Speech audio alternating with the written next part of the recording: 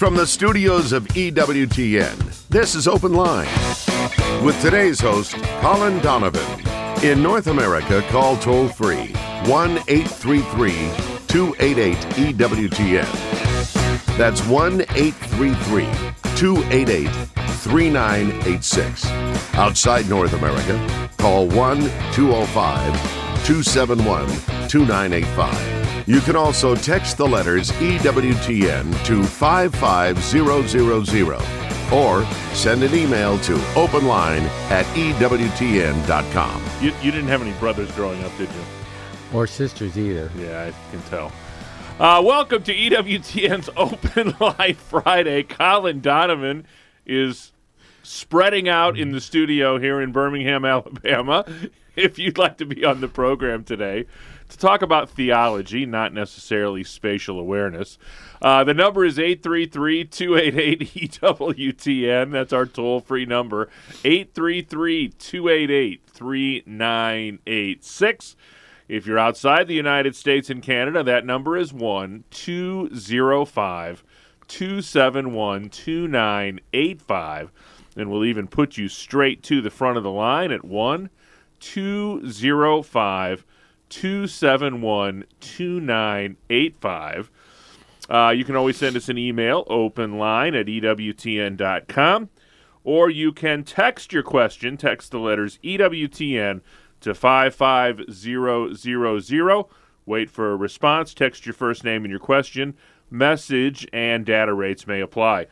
I'm Jack Williams, Michael McCall producing the program. Your call screener is Matt Gubensky and Jeff Burson handling our social media efforts. So if you're watching us on YouTube or Facebook Live, you can type a question into the chat window and it may find its way to us by the end of the program. And our host, as he is every single Friday, the spoiled brat only child, Colin Donovan. Okay, I don't know how to follow up on that. That's from one spoiled brat only child to another. Oh, okay. Well, in that case, it's sort of like an Irishman making Irish jokes. That's right. You can't do it. That's exactly right. Exactly. I am left-handed, though. That makes me superior. Oh. Not if you're the ancient Romans. Well, I'm the only one at the table in my right mind. Actually, I think they attributed a certain amount of genius and specialness to left-handed. Oh, well, there you go. Even though they called it sinister. Yeah. Sinistre when you're in Italy and you're getting off the train. They tell you which side the doors are going to open on, right? Exactly. And it's another having nothing to do with what we're going to talk about today, but another interesting fact is that in the movie The Passion of the Christ, when Christ's hand is being nailed to the cross, the hand holding the nail is actually Mel Gibson's hand, and it's his left hand on purpose. Well, yeah. He put a lot of thought into that movie, that. and no doubt that was intentional. Yeah, for sure. So, speaking of intentional, yes, it's been a consecration kind of day here on the Feast of the Annunciation. It is a historic day. Yeah. Prescinding from all of the debates about all previous consecrations and any others that popes may make going forward hitherto, it was a beautiful moment. The Pope made us wait a long time for the penance servants to move along, but eventually about I think it was about 1:30 or so Birmingham time, or maybe a little earlier actually, we got around to the consecration. And it was a very beautiful prayer, consecrating. First, it was an admission of sin. It was a penance service. All the ways in which mankind has offended God morally, in the treatment of each other, in the treatment of nations, in the selfishness of individuals and nations, and so on, in the treatment of creation, of which we are, of course, stewards and have an obligation toward. And then going in there finally to throw ourselves on the mercy of God through the intercession of the Immaculate Heart of Mary.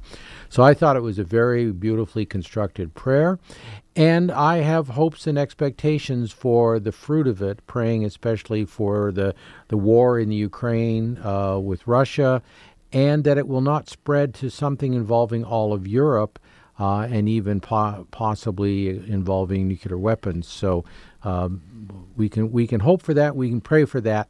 And each of the consecrations of the popes, interestingly, have always produced fruit, and there's no reason to expect that this won't as well. Listen, we talked about this last week. you would have to be completely and totally, what's the word I'm looking for? Dismissive of a ton of experiential evidence to hold the position that Our Lady's intercession throughout the ages has not kept the world together. No, and I think you would. The number of nations who in their devotional life over the years, we're talking, remember, for a millennium and a half, there was only the Catholic Church, and you could even say, by extension, the Orthodox Church, which having gone into schism from Rome, was not in communion, but had the doctrine, the faith, the apostolic succession, and the sacraments. For over a millennia. For a millennia and a half even, where East and West held the same teaching. And great love and devotion for Our Lady, and the confidence which people put in Our Lady is showed by the number of Madonnas that are recognized and beloved under national titles. It's all the same Mary, of course, but each people want to embrace her as their own, and in some places she makes that more easy by appearing to Juan Diego in Mexico, for example, for Mexico and the Americas, by appearing in Fatima for Portugal, a devotion which is spread to the whole world. And the various shrines of hers throughout the world demonstrate the faith that people have placed in her motherly intercession, a faith that is rooted in a historical act recorded in Scripture, which the Pope alludes to in the consecration, and that is at Cana, where before he had announced himself and done any miracles in the world that would point to him as the Messiah and Lord, she made a request, indirectly even, mother to son, by telling the stewards, do whatever he tells you, and he performed a miracle. So that trust of nations and peoples for the 1,500 years before Protestant theology sort of got dismissive of that, is evidence of the significance of Our Lady, and why various national Madonnas and devotions, and why consecrations, which is a rather new phenomena of the last half a millennium or so, why those have been successful. Well, I was going to give a couple examples. I looked into the history of the consecrations, and in 42, Pius XII did a consecration of the world of the Immaculate Heart. Almost immediately, there were changes. The Battle of El Alamein, in which Nazis were turned back in North Africa, occurred simply within 10 days or so, actually on November 11th, because it was the anniversary of the end of World War I. So the tide of the war changed. And even more so in February of the following year, on the Feast of the Presentation and Purification, February 2nd, the Russians defeated the Nazis at Stalingrad, and almost every historian says that was the military turning point of the war, because you've seen it in the movies, the Germans trudging back to Germany with their cannons, what's left of them, and their guns and so on, through the snow, having been defeated in Russia. All of those things occurred within 3 months of that. In 1952, Pope Pius XII by himself, not a collegial consecration, but by himself, consecrated Russia to the Immaculate Heart in July of 1952. I believe that was the date. And he praying especially for them, writing them a letter and so on. And what happens then? The following March, Stalin dies, Malenkov comes in, he lasts like a week, Khrushchev comes in, and Khrushchev ends up condemning the atrocities which Stalin did, the political things that he did, putting people in gulags, letting people out of gulags, liberalizing some of the domestic policies and so on, a full-on communist in the economic sense. But he saw the effect of stuff, and that changed for the Russian people after that consecration. 84, it goes without saying, even civilian historians, if you will, non-Catholic historians, admit the changes that occurred in the wake of the 84 with the fall of the Soviet Union, the ability to freedom of religion in the Eastern Bloc in Russia. So we can expect great things from this one. We don't need to settle debates about which consecration is more valuable, which one is more perfect. we know they work. And because this is what our Lord asked at Fatima through Our Lady, to elevate her. And consecration was the means not of accomplishing our worldly ends, although it does that, but to elevate her in the mind of the church and the world, her role in the economy of salvation. And it's doing that, and it's done it. Secular historian, I think, is the word you were looking for. You can take the boy out of the Navy, but you can't take the Navy out of the boy. It's a Friday edition of EWTN's Open Line Friday. A Friday edition of Open Line Friday. How about that? Mm-hmm. Department of Redundancy Department, right? Yes. If you'd like to be part of the program, 833-288-EWTN. That's 833-288-3986. It's Open Line Friday with Colin Donovan.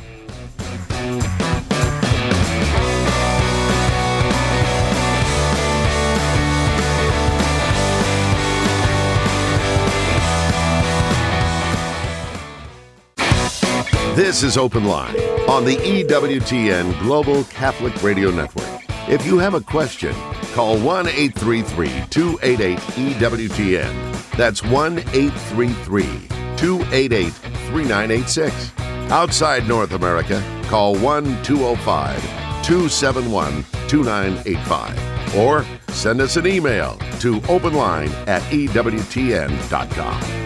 Got a great gift idea here from EWTN's religious catalog. My First Rosary. It's a plush baby rosary ring, and it's designed especially for tiny hands.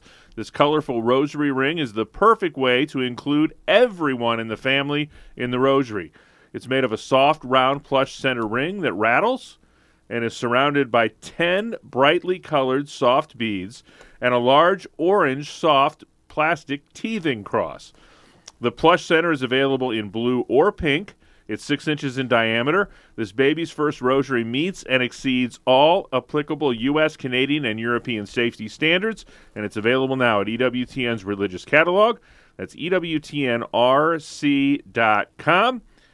Free standard shipping right now on online orders of $75 or more. That's standard shipping in the continental U.S. only. Use the code FREE at checkout. Is this what Andrea used to teach you the rosary after you got married? No. You're so calm. You disarm with your calmness. We already were saying the rosary, as you could imagine. Yes, I can imagine. We were both working at EWTN, Jack. Well, there you go. Well, you're looking for something, aren't you? What are you looking for? Now you're looking for something. That's not always an exception, an assumption that should be made. That's true. Present company included, I might tell you from time to time. Anyway, let's get ourselves out of trouble and go to the phones. Let other people get us in trouble. Very good. Let's talk do that. to Marcia, who's a first-time caller in Colorado Springs, Colorado, listening on Sirius XM Channel 130. Marcia, thanks so much for holding. Welcome to the program. Thank you very much. I'm trying to understand something, and maybe you can help me. I was thinking today, the whole world knew ahead of time what Russia was going to do to the Ukraine. And why did the consecration wait until today, after all this death and destruction and all this other happening? And why wasn't this done before? Well, God's not captured by history, but we are, and in time we're living through history. History that comes and arrives and demands that different actions should be taken. There were a lot of efforts diplomatically, and you could say this about World War II as well. Our Lady prophesied that war. We don't think she directly prophesied this war, but it's possible, certainly implied in the historical situation that she foresaw in God. But we arrived at the point where the potential for disaster clearly called for it. Now, there's an assumption here that I think has to be put to bed immediately, and that is that tomorrow this is going to change. God uses occasions to offer grace, to lead people by their cooperation with that grace. And if he wishes to do a miraculous intervention, as we know from Scripture has happened with Israel, that's possible too. But we can't presume that. That would be the sin of presumption. So we lay it at his feet through the heart of Our Lady, and then we wait, and we continue to use the human means of achieving peace, of trying to stop the violence and doing the things there without precipitating more, without precipitating, World War III, hopefully. And then we leave it in the hands of God. And if you read the writings of Sister Lucia, as I have done, and I know many, many Catholics have, there's her beautiful calls to the Message of Fatima, for example, on different points of the Message of Fatima. And she doesn't get into the apocalyptic in that element too much. But in her letters that she wrote to confessors and other sisters and spiritual directors and so on, you get this holy detachment that she has, and that she basically is saying we should have as well. We do what we're asked to do. It was only about, I think, almost a decade, not quite a decade, after the request was made of her that the letter made its way to Rome, for example. The Civil War in Spain was on, and she was asked the question, well, if this is done, I think she was by Father Goncalves, I don't know if he was spiritual director or confessor at the time, but he asked the question, well, would this include Spain and Mexico where there was trouble, and France where there was some agitation, communist agitation as well? And she said, no, because it regards a particular situation, but we can trust to God's generosity. And isn't that what we always do? And the Pope's prayer, I thought, was really, really beautiful in expressing not only our need by virtue of our moral defects and weaknesses, perpetuated through history between individuals and between nations and countries, abuse of each other, abuse even of creation, which of course groans in agony awaiting the redemption of the children of God, as Scripture tells us and as Paul tells us in Romans. So he captured all of the state of mankind in that prayer. And I think people were ready to hear that prayer and receive it. I think maybe 2 months ago, as recently as that, nations would have, well, what is this? The Pope, trying to be the diplomat here? What's going on? But he got this request from the Ukrainian Catholic bishops, and he followed up on it. And it happened in quite a timely way compared to the other consecrations that have happened historically, where you sort of need to build up the momentum. Are we going to offend the Soviet Union? Is it timely to do this? Is it time? Francis really sort of got to the job rather quickly when it was proposed to him. And that's good. Consecration is a means which our Lord elevated at Fatima when Our Lady said to Lucia, both then and also in her mysticism in the 20s, the Lord wishes to elevate devotion to my Immaculate Heart up to devotion with the Sacred Heart. That's the whole purpose of Fatima. All these other things which benefit us come along as a sign that this ought to be done. And I think the routine way in which in the Church now we see the value of consecrations to the Immaculate Heart. Many bishops have done it in their dioceses in the last decade. The bishops participated in this one as they did in '84 with John Paul II. We see in the Church that this sign has produced this fruit, which was the objective, the final goal of the apparitions at Fatima, to raise up the Immaculate Heart in the view of the Church and therefore in the view of the world. And I think that's taking place. So I think we have to be a little bit detached. We do what history provides us the opportunities to do, using the normal standards of prudence, and I think that's been done. In fact, as I noted, I think the Pope acted wonderfully fast in responding to the request of the Ukrainian bishops and getting the bishops of the world also involved in that by inviting them to do it. And I bet there were a lot of families like ours was around the television making that consecration, couples or individuals in their, maybe students in their dorm room or people in their offices quietly making that. I bet there was a lot of prayer today during that consecration. And I think we wait on God and Our Lady to do something in response to it. Next stop for us is Plainfield, Indiana. Ava is in Indiana, listening on Catholic Radio Indy. Ava, you're on with Colin Donovan. Hello. Hello, Ava. What's your question today, dear? I have a question about purgatory. I'm a Christian for many, many years. I'm not Catholic. And in my studies in the Scripture, I don't interpret the Scriptures they use for belief in purgatory the same way. And respectfully, I don't believe there is a purgatory.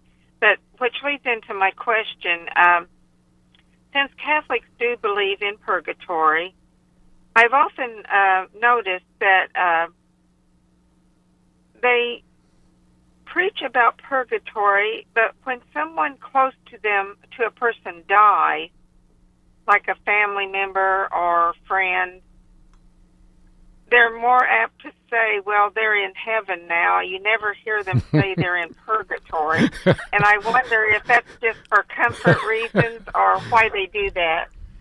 Bingo. I think you caught us, as they say, proverbially.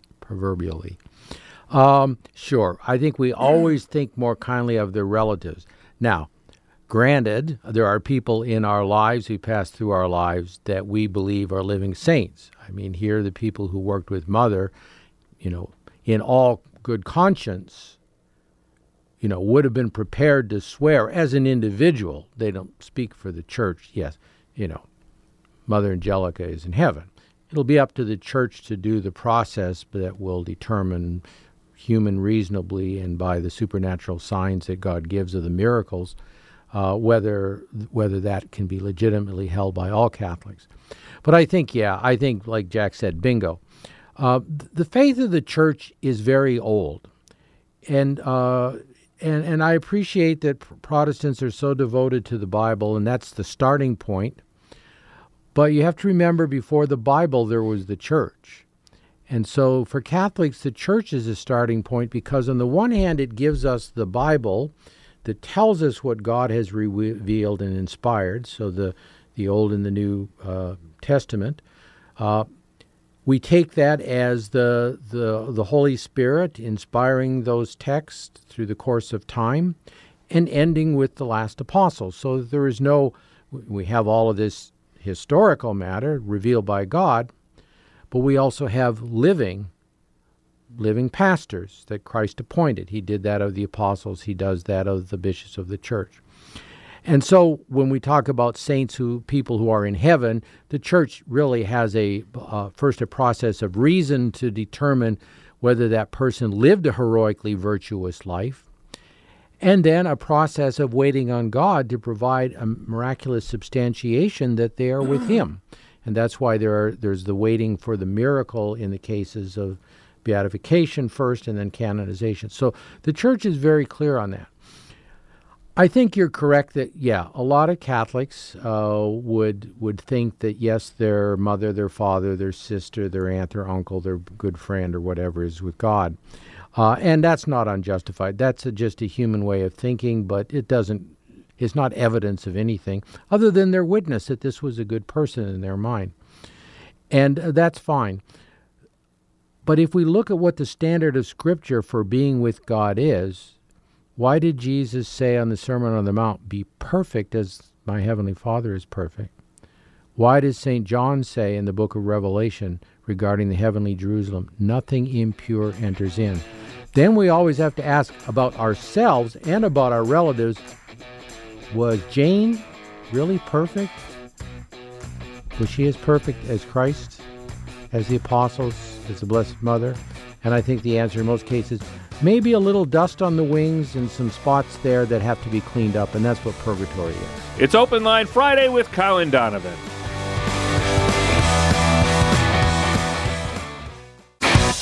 This is Open Line on the EWTN Global Catholic Radio Network. 833-288-EWTN is our toll-free number, 833-288-3986. Back to the phones we go. Augie is in the great state of Pennsylvania, listening on Spirit Catholic Radio Online. Augie, thanks for holding. You're on with Colin. Well, I wanted to be anonymous. In fact, I had two questions. He answered my first, but I'd still like yours since you're Vice President of Theology. But my main question is, I have a person that I know that says she doesn't pray the Hail Holy Queen anymore because it says, to thee do we cry, poor banished children of Eve. She says, we're not poor banished children of Eve because we're redeemed. Where did they get that theology? That's the first question. Okay. Well, I mean, we are all born as banished children of Eve, are we not? Nobody's baptized in the womb except, John the Baptist apparently was justified in the womb of his mother when Christ, when he leapt for joy. That's a presumption of the fathers and the church. Our Lady, we say, was immaculately conceived in the womb. The rest of us, we are born into this world as poor banished children of Eve. And we're praying not only there for ourselves, whether we're baptized and in the state of grace, but we're also praying for all the other poor banished children of Eve that we would like to see in that state of grace, loving Christ, loving God, and living the Christian life. There are a lot of them, billions in the world who are not doing that. So, yeah, if you're only looking at as, me praying for myself, yeah, I suppose you could say I don't need it. I'm not a banished child of Eve. But we all start out that way, and some of us in the world are still in that condition. So we pray for them, and we look to Our Lady to bring them into the world of grace, if you will, the way she brought her divine Son entrusted to her into the world of man. Joe is watching on YouTube, and she asks, does the Church permit Catholics to believe in a young earth creation? Must Catholics believe in Darwinian evolution? The Church does not hold either of those positions. The Church holds that you can proceed by reason in scientific investigation, and you go where that leads, because the God who created all things and left his marks in that creation, he can speak to us through a sort of a natural theology of creation. And with regards to the Darwinian evolution, then that would be subject to scientific investigation. There are arguments for why there are major issues with that scientists themselves make. I think we've had some of them here on the network at different times. So I think that's within the realm of science. What the Church teaches is that we must believe that all things come from God ex nihilo. That means by God created out of nothing. This is a doctrine of the Fourth Lateran Council in the 1200s that said in the beginning of time God created all the material and spiritual creation, meaning the material is the visible universe, including us, and the spiritual creation is the angels, that he created them simul at the same time. At the beginning.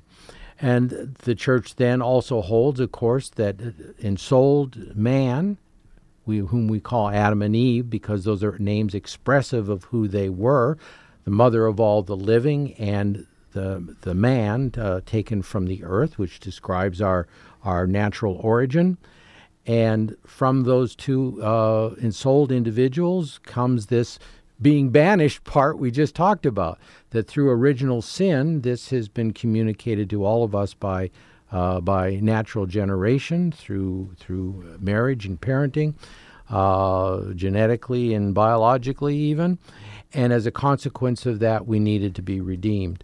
So the Church takes a theological perspective on those matters, and it leaves philosophical questions to philosophers, and it leaves the scientific questions to scientists. And so that'll be dissatisfying both to Darwinists as well as to young earth creationists, I'm afraid, probably.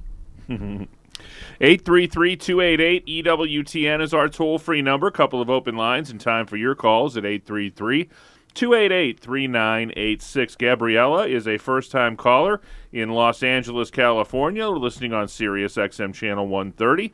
Gabriella, you're on with Colin Donovan. Hi, good afternoon. I have a quick question regarding confession. Last Saturday, I went to a church that offers confession a little later than I normally go to.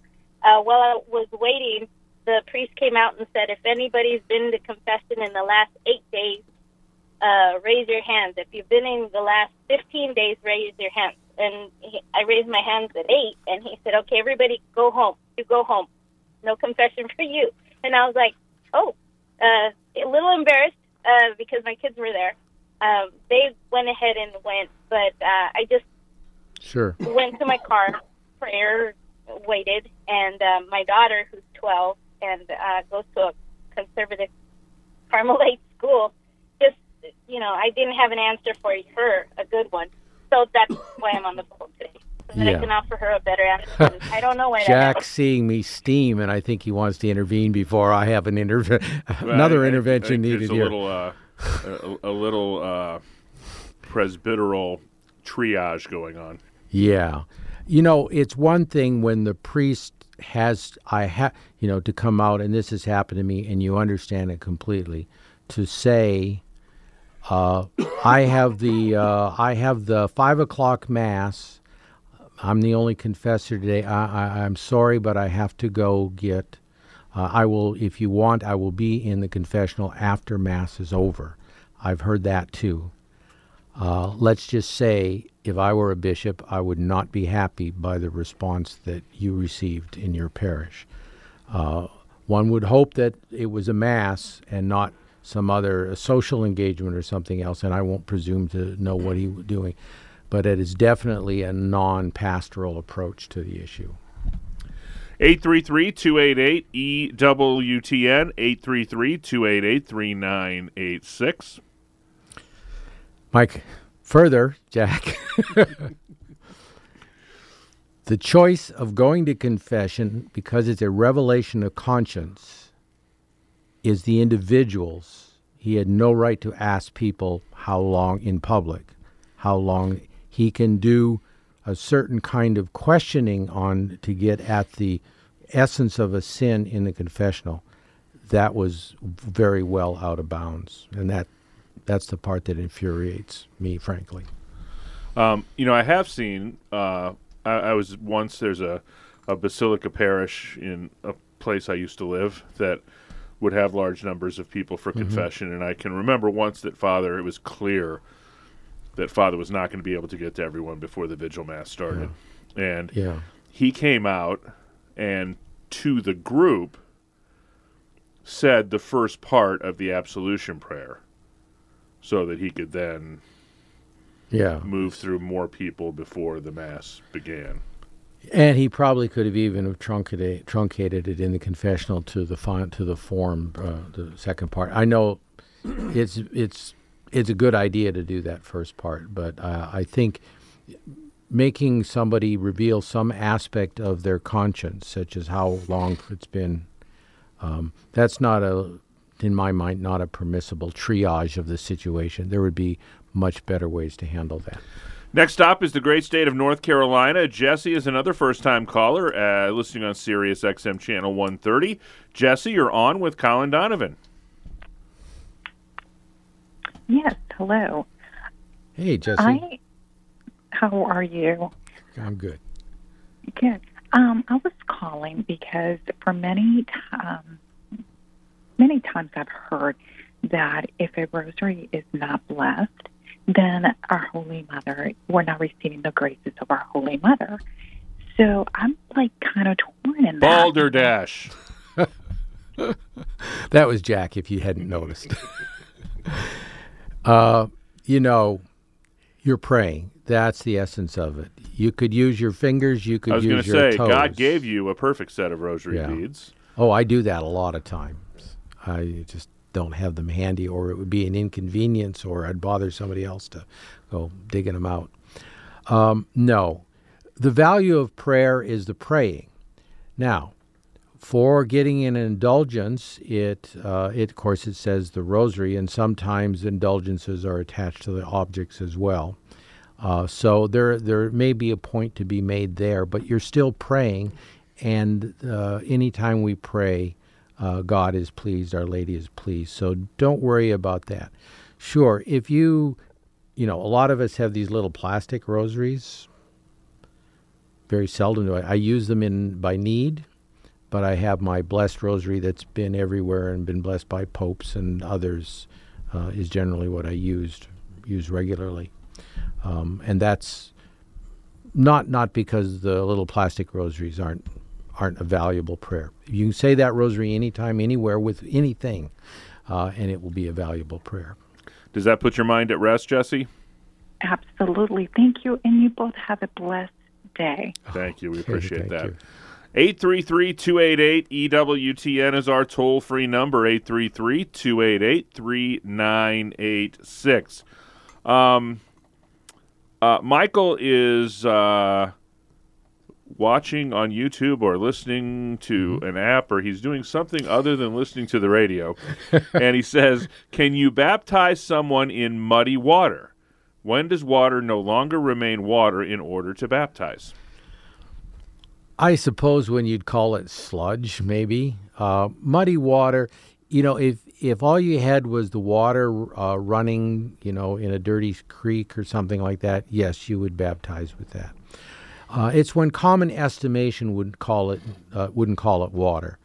So soft drinks and coffee and tea, even though the percentage of water is 99.9 plus, are coffee, tea, and soft drinks. They're not water. So we still say muddy water. We still say salty water, ocean, sea water. Those are water in the common estimation. So that's the criteria on that. Becky is watching on Facebook Live, and she says, I am a convert to Catholicism, and purgatory was explained to me as part of heaven. So if you're in purgatory, you're just not in the fullness of heaven yet. Is this the mud room of heaven where you go to get cleaned up before you go in? Well, I like that. I guess if the mud room is the porch, because your heaven is the beatific vision. That's what is meant, as John Paul II explained, and others before him could have explained it this way, but he chose to do it. Because in heaven, we are seeing God as he is, through in our souls, the intellectual vision of God, not through a mirror darkly, as St. Paul speaks of in 1 Corinthians 13. So you don't have that in purgatory. So you're not in heaven in that you don't have the beatific vision. You have the guarantee of it, however, the beatific vision. And so to that extent, yeah, it's maybe if it were really the mud room, you wouldn't even be there. You'd be someplace else. But it's sort of, I got a little dirt on my boots and my pants I have to get rid of. So I guess that's the mud room. Yeah, very good. Our friend John Martinoni, for my money, I think especially spending his whole life down here in Alabama, where our evangelical brothers and sisters far outnumber us, and we place significant value on sacred scripture. But when our Lord established the church, he certainly did not establish it to be exclusively beholden to sacred scripture, especially since when he started the church, it didn't exist. Would be one little piece of evidence to that.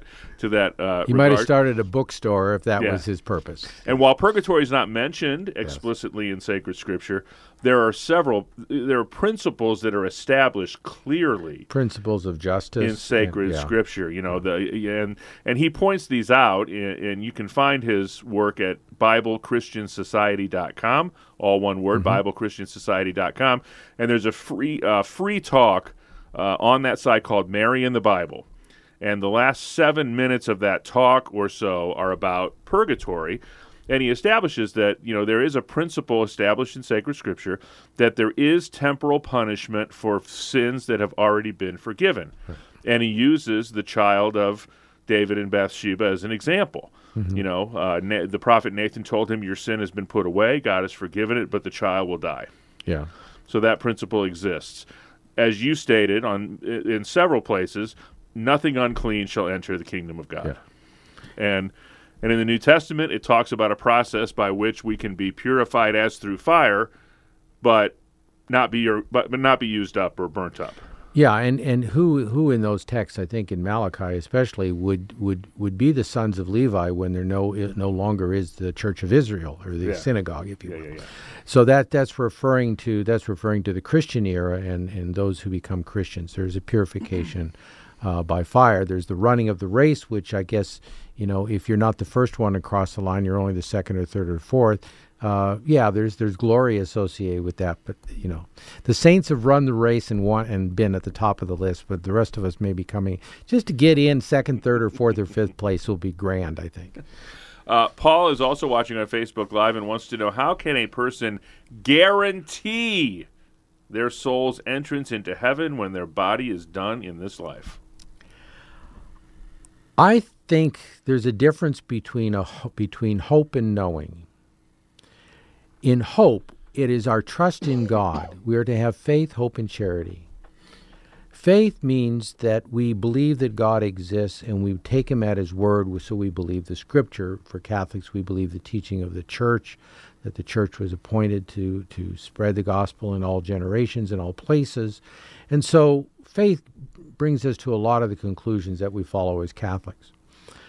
Hope means that we trust in God that he will get us, that what he started on Calvary or started in the Incarnation and in redemption, he will complete that work by bringing us to himself. But we know how difficult that work is because we're living it every day, and he's watching us living it every day. So we constantly hoping and throwing himself on his mercy, and he will not be outdone in mercy. We're assured of that. But that's not knowledge. That's not saying, I know I'm saved, and no matter how bad a person I can be, I know I'm saved. Well, if you said, I know I'm saved, and if I'm a bad person, I know I can repent and get back in the state of justice, that would be true. But just an absolute conviction and knowledge of salvation, as I know Jack is sitting there in that chair, is beyond human power. But we have the power of hope. And it's hope that gives us an assurance of that. And that's what we're relying on. Be sure to check out the Catholic Sphere Sunday afternoon at 2:30 p.m. Eastern Time. People are falling away from the Catholic Church in large numbers. Join Doug Keck and his expert panel. Wow. Weren't you on that panel? Well, his semi-expert panel. His expert panel as they discuss what is to be done about all of the fallen away Catholics. That's the Catholic Sphere, Sunday afternoon, 2:30 p.m. Eastern Time, right here on EWTN and it Radio. Wasn't to round him up. And Rachel's watching us on YouTube, and she says, where do we get the Hail Holy Queen prayer from?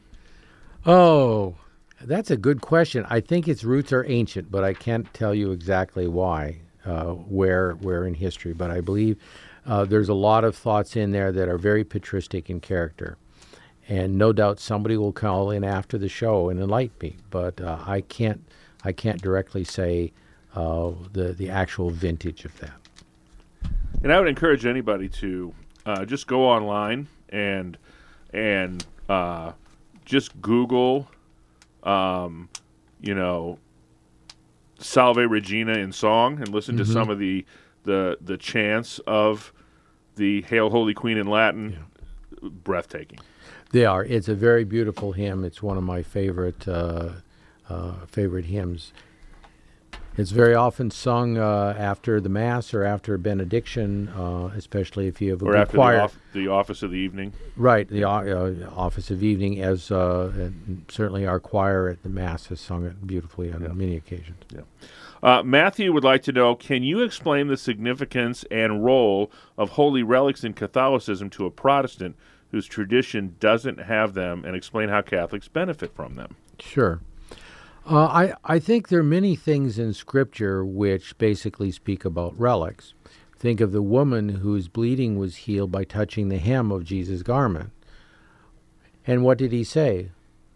Who touched me? Because he knew that power had gone out of him.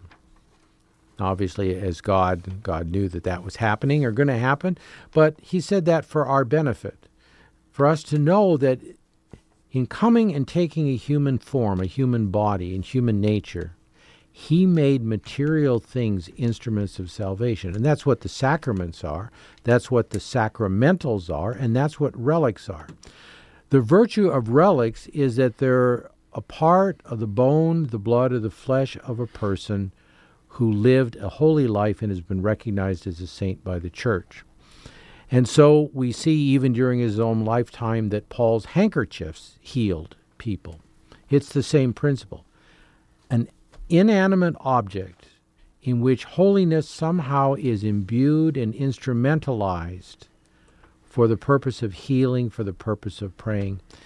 And the stories of people who have used relics to pray over a loved one, and the loved one has recovered, and these kinds of stories. I for 3 years in Seattle, I did hospital visitations where I took Holy Communion to the sick. And I didn't see this myself, but I heard stories from people who said that, my loved one was dying, and they told them they were and Father brought this relic of such and such a saint.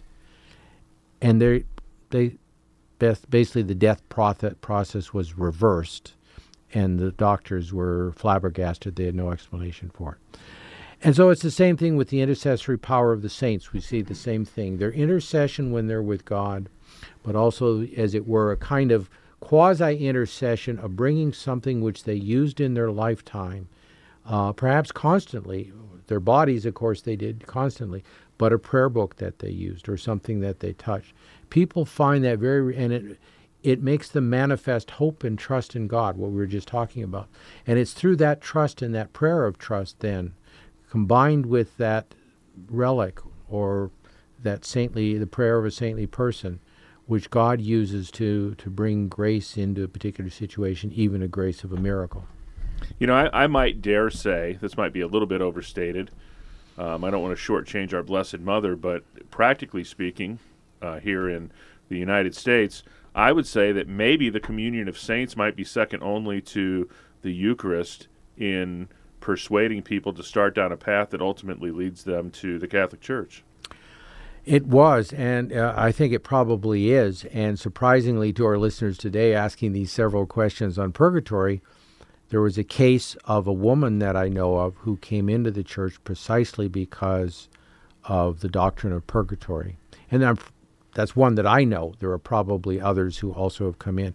Because it was seen as compassionate, they were discouraged by the fate of her mother, because she didn't get live a good life. But at the end of her life, she finally, sort of returned to the practice briefly, as it were. What about all that debt of sin? Well, we know the sin is remitted through Christ, through reconciliation, through a just man's, a prayer turning to God and asking for forgiveness. But all of the weight, that temporal punishment, and the doctrine of purgatory gave her comfort, that it wasn't just, you're a saint and you walk in the door, but you can be imperfect but want to be with God. And you may have to get cleaned up a little bit, but you're still going to walk through that door. That was comforting to her and brought her into the church. And we'll wrap up today's purgatory discussion with Anne-Marie, who's watching us on YouTube, and she says, didn't Jewish people believe in levels or something like being in purgatory? I don't think it directly, but they did understand that there were souls after death who were in punishment, a place, Gehenna. We see that in the story in St. Luke of the rich man and the poor man. The rich man went to hell, we would say. The poor man went to the bosom of Abraham, we would say the limbo of the patriarchs, where they're waiting for Christ to come. And the one was in the happiness of the knowledge that he would be with God. The other was in punishment. And the man was told, no, I'm not going to send the poor man, Abraham said to him, back to your living family to tell them, about this destiny. They have the prophets. Let them listen to them. And Christ was using that to say, you have me. You listen to me or else. Yeah. The prophets have told you a story and I'm him. Yes. Yeah.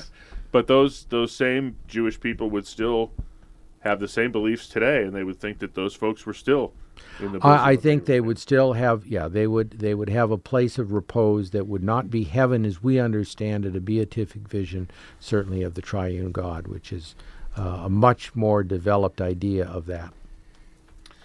Well, another hour has flown by, and another week has flown by of EWTN's Open Line. Colin, let's do it again next week. Okay, if you insist. All right. On behalf of our host, Mr. Colin Donovan, our producer, Michael McCall, our call screener, Matt Gubensky, and our social media maven, Mr. Jeff Burson, I'm Jack Williams. Thanks so much for another great week of EWTN's Open Line. We'll be back at it next week with Father John Trigilio in the house on Monday, talking faith, family, and fellowship on Tuesday with Father Wade Menezes. Father Mitch is in the house on Wednesday, talking ancient languages, church teaching, and the like. Father Brian, the vagabond, Father Brian Milady, off on some Lenten mission, will be with us on Thursday. Busy man. And Colin Donovan will be back in the studio again on Friday. Have a terrific weekend. Enjoy yourself at Mass, and until we get together next time, God bless.